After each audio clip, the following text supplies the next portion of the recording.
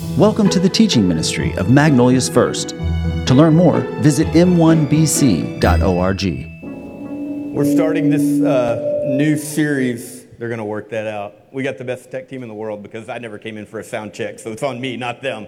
So if you ever want to know who pulls it all off, it's Bob, Kaylee, and Chuck. They are awesome. But the video, you saw the sermon bumper, we call it. It's today's series that we begin it's all about control and who is really in control. And we're going to look at this idea today of the battle of the will. If you have ever had a child or been a child, and I think that covers everybody in the room, you understand the battle of the will. Because when we go to God, there is a battle of our will, just like a parent would have a will struggle with the child, or the child would have a struggle with their own will to the parent. Many of you were trying to get out the words, it is well with my soul, but the reality is, man, you're trying to sing that truth, but maybe your soul is really not all that well. And today I want to look at the way that we make a perspective shift and a focus on God that truly changes our heart, truly changes our will to where we can come to that resolve, and at any moment in time, we can tell God, it is well with my soul. The author of that very song, he experienced the most tragedy one can ever experience with the death of his family. And he wrote those words out of that experience, which is very difficult for me to comprehend. But it was a moment of resolve and a moment of a sheer change in perspective that he was able to proclaim to God, it is well with my soul. In 2020, the Google search terms took a shift. In 2020, the most Google search terms began with the word why than ever before. Why is this happening? Why is this going on? And so as Google, they kind of chronicle all those search terms. It really does reflect who we are, as a people. And we have spent about a year asking the question, why? And when you ask the question, why, it bleeds out into our own will, because we want to understand what is going on. And to be honest with you, this is not my will, is often what we are telling the world. We are telling our family, we are telling God, and it is not well with my soul because my will wants something totally different. Today, when we look at the battle of our will, I want to go back to that age-old question. And if you grew up in church, you know this question, and it simply is this: God, what is your will for my life? And I want to take that question today and I want to transform it and put it under a new perspective. That when we're asking God his will for our life, that we would reconcile our relationship with God and that question. And there's a great passage in Scripture that does just that. And so it's a tension that we want to resolve, that whole idea between our will and God's will. Because in reality, we are encouraged, commanded to surrender our will to God. And that is awesome, but sometimes it's only awesome in the context of this room, of surrendering our will. Because all of a sudden when we go home, we get in our car and we think about surrendering our will. Well, that doesn't sound so good anymore. I'm kind of tied to my will. I kind of like my will. But the idea of surrendering it comes to relationship with God, and you have to have complete trust in the one that you surrender your will to. Let's pray and we'll dig in. Father, we love you.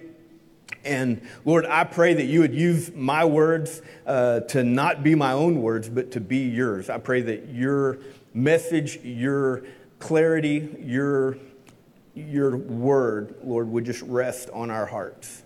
And Lord, I pray that you would take everything that I would say and just transfer it up, and may it be a message from you. And Father, we love you. We praise you in Jesus' name. Amen. I also did a little bit of Googling, and I thought I'd Google. I first started with, what is God's will for my life? That didn't give me any good results that I was too happy with. And I landed on a search term is, what does a good Christian do? And when I Googled that term, WikiHow gave me some good advice. Okay? You familiar with WikiHow? When you ask a question on the internet and then you get here's 5 steps with pictures. And so, believe it or not, the way to be a good Christian is clearly outlined on WikiHow. So I gave you the pictures. I hope they made it. But I want to give you the 5 steps. Now, here's the best part of this. And this is a reflection of our world and our culture. Okay? The first 5 steps are method 1. There is a method 2, according to WikiHow. Method 1, and this will make sense in a second, is how to live a good Christian life. Method 1 is having a close relationship with God. I want to be clear about something. All 5 of these steps are good and okay. But if you're about to tune in and write down 5 steps to be close with God, someone stop whoever is writing that down, okay? But so the first 5 steps are, number 1, and we see the dude praying, 5 steps with pictures, ask Jesus into your life. And truly, I do want to stop there, because every Sunday we do our best to point back to Jesus, because this is about the only thing where WikiHow got it right. Okay, step 1 in anything we do is submitting, giving your life to Jesus Christ. And so, small commercial, if you've never done that, man, don't let another day go by. I'm going to be here afterwards. Claiborne is here. We've got Jesse's on vacation, but he'll be back. You got his text number, text him.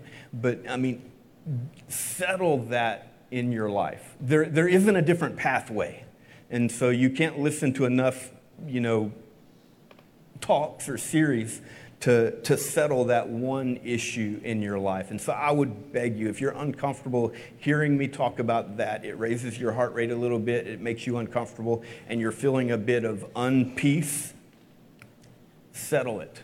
Come talk to somebody and let God give you that peace. And so, but according to WikiHow, step 1 is ask Jesus in your life, and it got it right. Step 2 is confess your sins to God. Step 3, strengthen your bond with God by praying consistently. Step 4, read your Bible. And step 5, join a group of like-minded followers for fellowship and worship. Method 2. Okay, so method 1, according to WikiHow, is having a close relationship with God. Method 2 is following God's commands. Step 1, avoid the temptation to sin.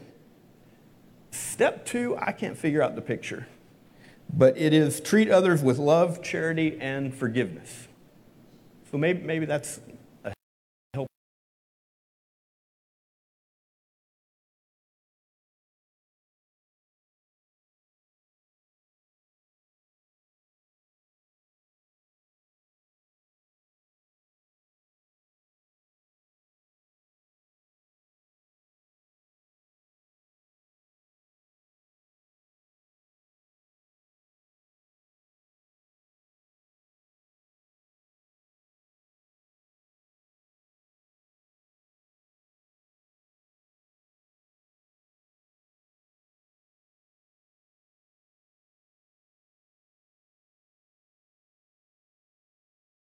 I'd stop there.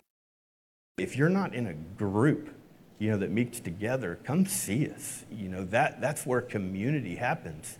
But when those become the answer to peace in your life, in reality, that is very emotionally dissatisfying.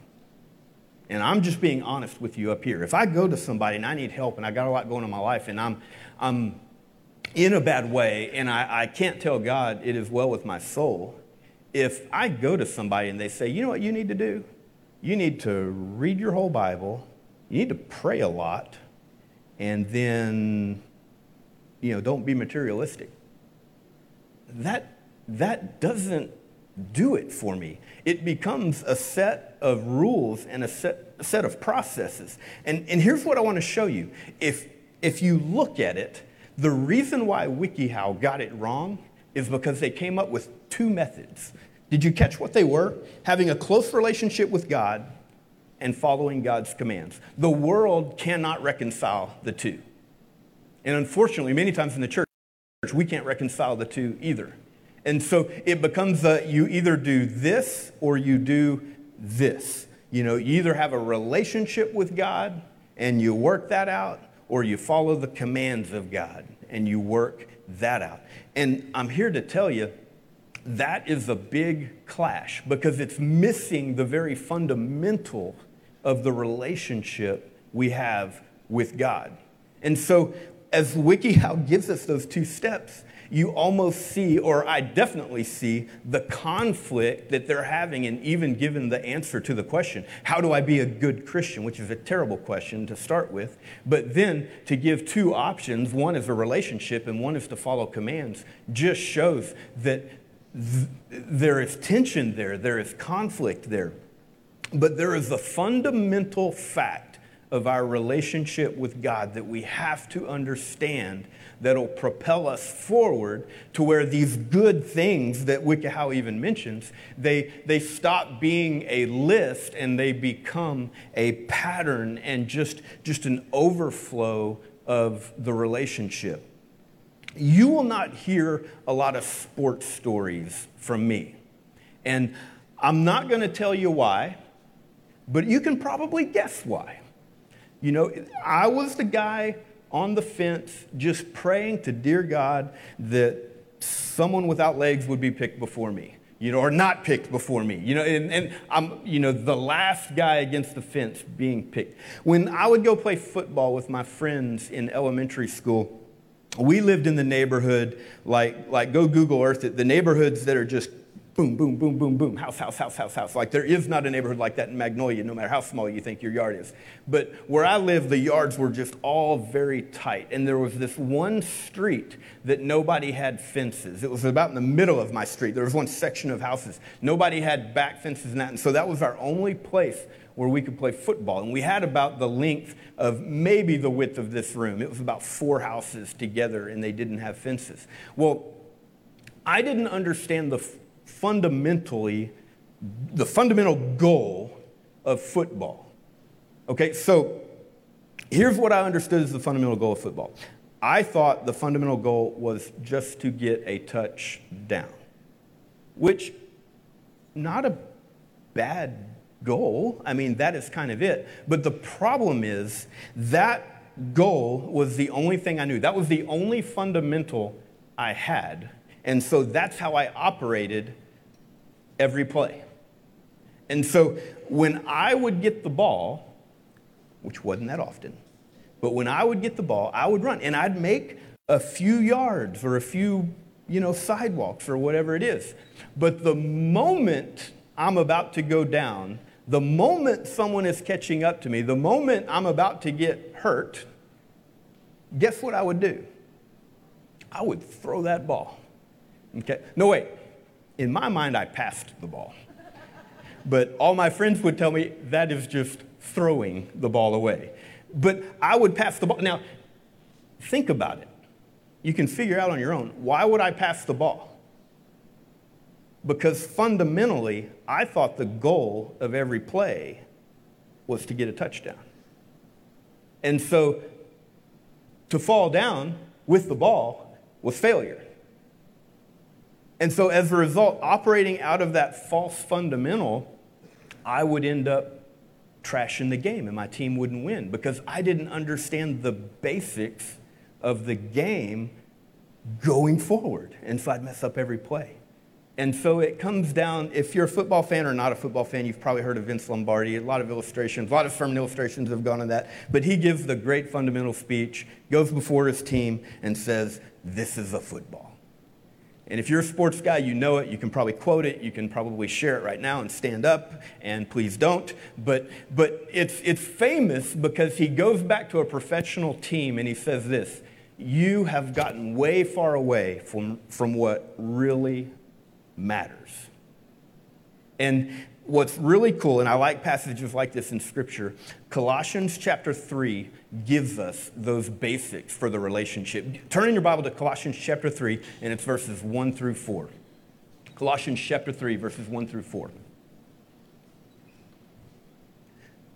Paul is talking here. He writes a letter to the church in... hold on a second, lost my stuff. So he's talking to us as believers, and he says this, verses 1 through 4. "Since you have been raised to new life with Christ, set your sights on the realities of heaven, where Christ sits in the place of honor at God's right hand. Think about the things of heaven, not the things of earth, for you died to this life, and your real life is hidden with Christ in God. And when Christ, who is your life, is revealed to the whole world, you will share in all his glory." Here's my guess. I would guess that 90% of you, like me, when you read this, you miss the true fundamental of what Paul is saying.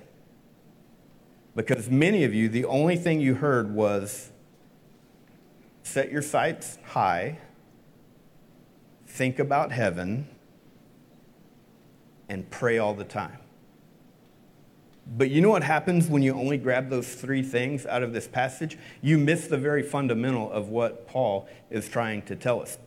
You missed out on the things, and you made a WikiHow list, is what you did. And it's not about a list, it's about a thing. Let me show you what we all miss, because we miss a fundamental truth. Let me go through it just a little bit slower.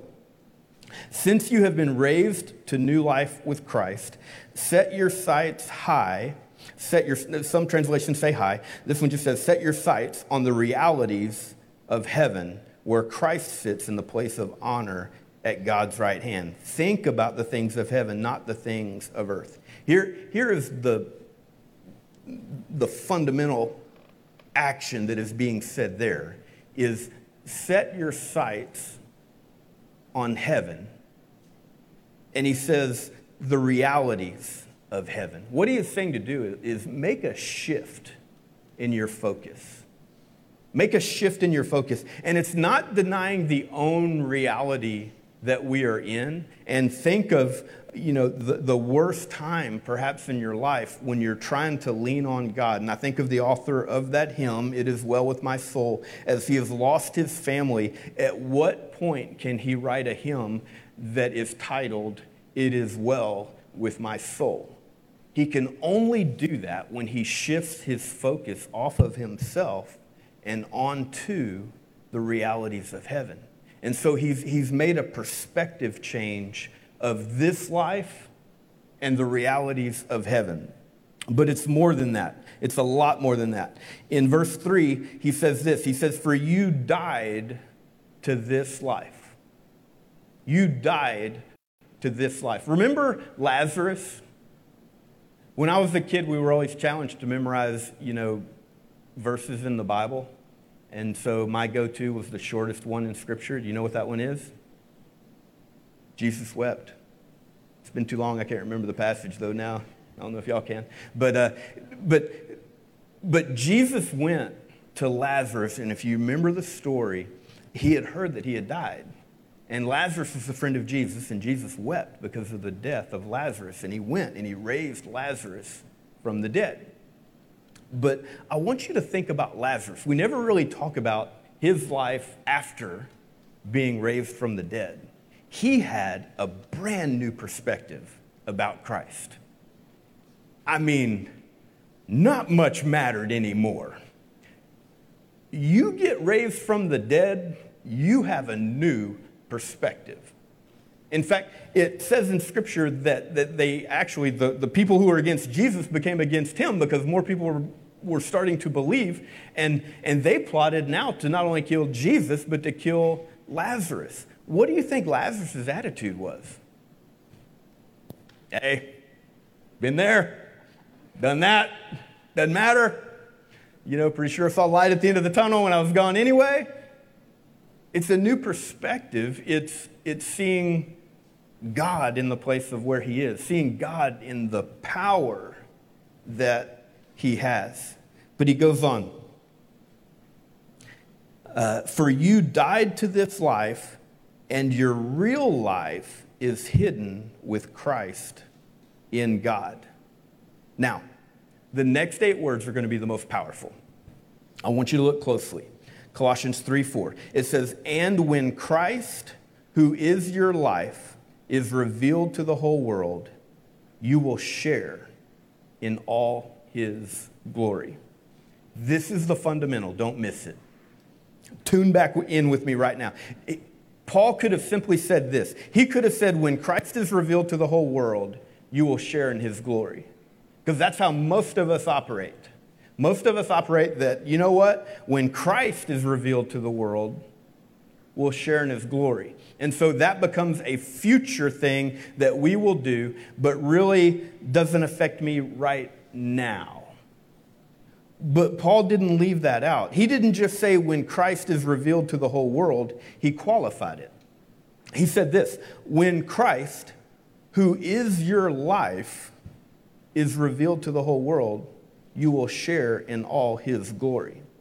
And so I don't want to minimize the question of, God, what is your will for my life? Or God, what should I do with my life?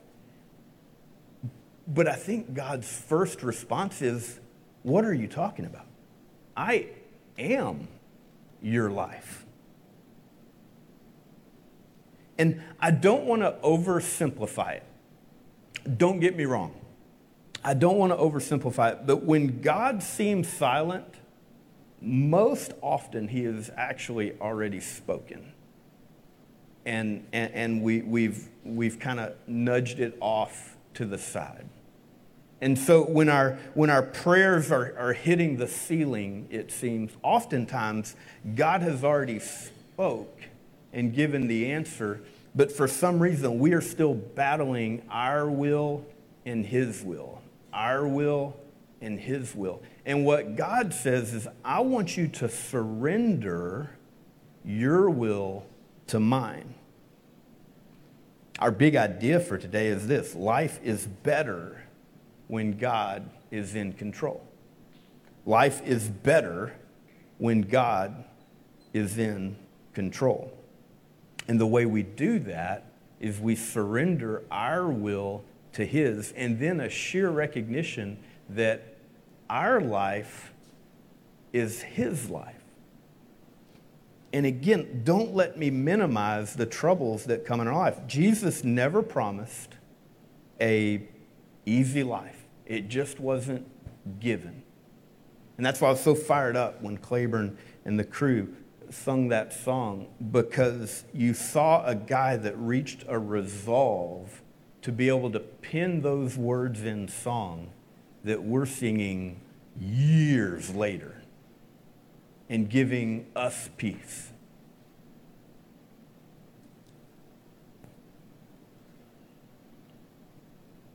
You know what I think the most popular saying in heaven will be? I used to think I'll get up there and I'm really going to ask them, so why is the sky blue? Or, what was the deal with that girl? What was the deal with that? And so I really do have this laundry list of questions that I want to ask God. Am I the only one? Just nod your head yes if you think that too. Okay, just making sure that you're with me. But when we get to heaven, you know what I think the most popular saying will be? I think it's going to be this. Aha! Now I see. I think there's going to be such a perspective change that all of a sudden we're going to look back on our life and not ask God, crazy questions that we couldn't figure out. I think it's going to be, now I see what you were doing in my life. Michelle, my wife and I, we've got many things we look back on our life that were tragedy at the moment, but then we've seen God use it. We would not choose to go through it again, but it's like on the other side of it, we can see the reality, we can see the perspective, and it's like, okay, God, I see what you were doing there. There's other things left in our life that we do not have that perspective yet, but it comes to major trust in God because you know what? My life is his life.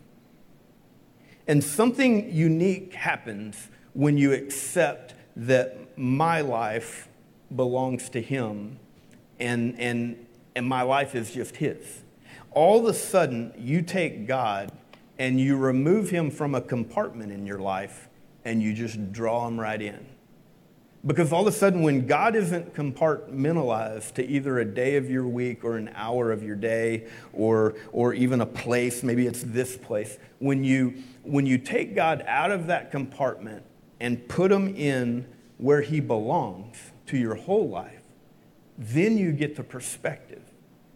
Because now when you think of a job you're trying to get, when you think of the money you need, when you think of the girl or the guy you're trying to get, the future spouse, when you're thinking of maybe your spouse that you do have and you're in conflict, when you think of your family that's going on, when you think of all these decisions, all these relationships, all these choices we have to make, when we realize that God is our life, then we understand that God is in all of that.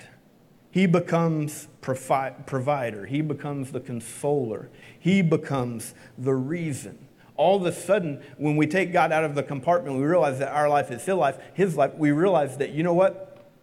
I am not here trying to get over there so I can serve God. All of a sudden, I realize that, you know what? Okay, I'm in this job right now. I am praying of where God is going to lead me next. Or I'm in this relationship with this person now. I am praying where it's going to lead me. Maybe you're in school. You're praying, God, what is your will? What class do I need to take next? What is my major going to be? Do I need to go to this school or that school? All of a sudden, you sit down and you have this great focus and this great shift of perspective that, you know what? God has strategically placed me right here. And all of a sudden, all the resources, all the emotions are all there because you understand, you know what? Maybe I'm in a great place. Like Claiborne was saying, maybe we came in on the mountaintop. And that's really the most easy time, to say, I'm all in. God is my whole life. But then when we come off the mountaintop, and it's a little bit more difficult, when we have that perspective of God, when he's not in a compartment somewhere in our life or our day, then we realize, you know what? He wants to use me right here. And sometimes the decision becomes so much clearer because then you realize, you know what? Can't use me over here. I'm better right here where he placed me. Or you see, you know what? That's going to be tough, but I think God can use me over there. But it's all about God. It's what he wants to do in and through you, in and through me. Total shift of perspective of who God is in our life. I want to give you one next step for today, and it's basically changing your question. And I want to clarify. I'm not saying asking God, what is your will for my life, is a bad question. It's a good question. I'm not saying, God, what's your plan for me is bad. Scripture has plenty of passages in there about people planning in their future.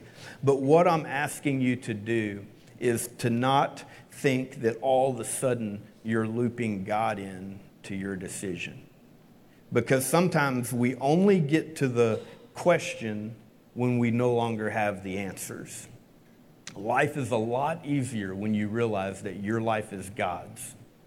Because you don't get to that point to where you think, it's time to go to prayer. Because you are already there in the first place. And so here's the question shift that I'm asking you to do.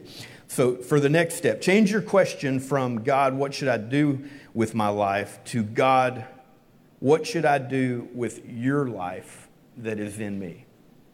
A simple shift. God, what should I do with your life that is in me? Because all of a sudden that puts your perspective and your focus on God, and it's a recognition of what he wants for you. And also you go to God a lot earlier in the process. In fact, once we are in that relationship with God and we no longer have a tension between relationship and commands like WikiHow, we've resolved that tension and we realize it's not about the commands, it's about the relationship, and everything just flows out of that. When we've given God our life, then he's walking with us in the most mundane things throughout the day. And he wants to guide you through every step. One thing that I wish would happen when I had a decision before me is I wish I had what Moses had. Do you remember Moses when he was asked to go lead the Israelites out of captivity? Do you remember what he saw? Anybody remember? I'll give you an idea. It grew from the earth. It was set on fire and it never got consumed. The burning bush. Moses is walking up and he sees a bush. In my mind, it's about that tall. I don't know why. But it's just sitting there burning and it doesn't get consumed. And I'm thinking, that's what I need. When it's time for Milt to make a decision, God, you place the burning bush. That's the sign. I need a sign. I need something I can anchor on and know for sure. But when you go back and read what Moses did, Moses had the burning bush that I desire. And I'm guessing you probably desire it too. But you know what he did? He kept protesting God. God, I'm not so sure. I'm not that eloquent. God, I don't think so. And in Scripture, it shows us where twice he protested God. And on the second time he protested, he said, but God, how am I going to tell him about this? How am I going to tell him who you are? How are they going to know that it's you? And God says the most simplistic thing that is the most powerful thing ever. And first, if you read it close enough, go read it. It's in Genesis, but go read. The first thing he says is for Moses. But then the second thing he says is he basically repeats himself. It's for them. He says, Moses, I am who I am. And that's what he tells them. You go tell the Israelites, I am who I am because I am the great I am. And he just says, I am. So that's my question for you today. When you go and you ask God questions that are difficult, God, what should I do with your life that is in me? Because the great I am is walking with you and me every day. Let me pray. Father, I love you. And Lord, I pray that you would help us to just shift our focus, Lord. When we allow our eyes, our heart, our mind to drift from who you are in our life. And Father, when we start drifting towards our own will and we forget about your will and we get to this tension between our relationship and your commands, Father, I pray that you would resolve that in us and remind us of who you are. And Father, I'm not surrendering my will to a God who has bad plans for me. Father, I'm surrendering my will to a God who loves me and has the plan, knows the plan, created the plan. And Father, I pray that you would help me to follow that. Thank you for being who you are. And Father, may I remember that my life is yours. And Father, we give you this day. We love you. We praise you. In Jesus' name, amen. Well, thank you, everybody. I hope you have a great week.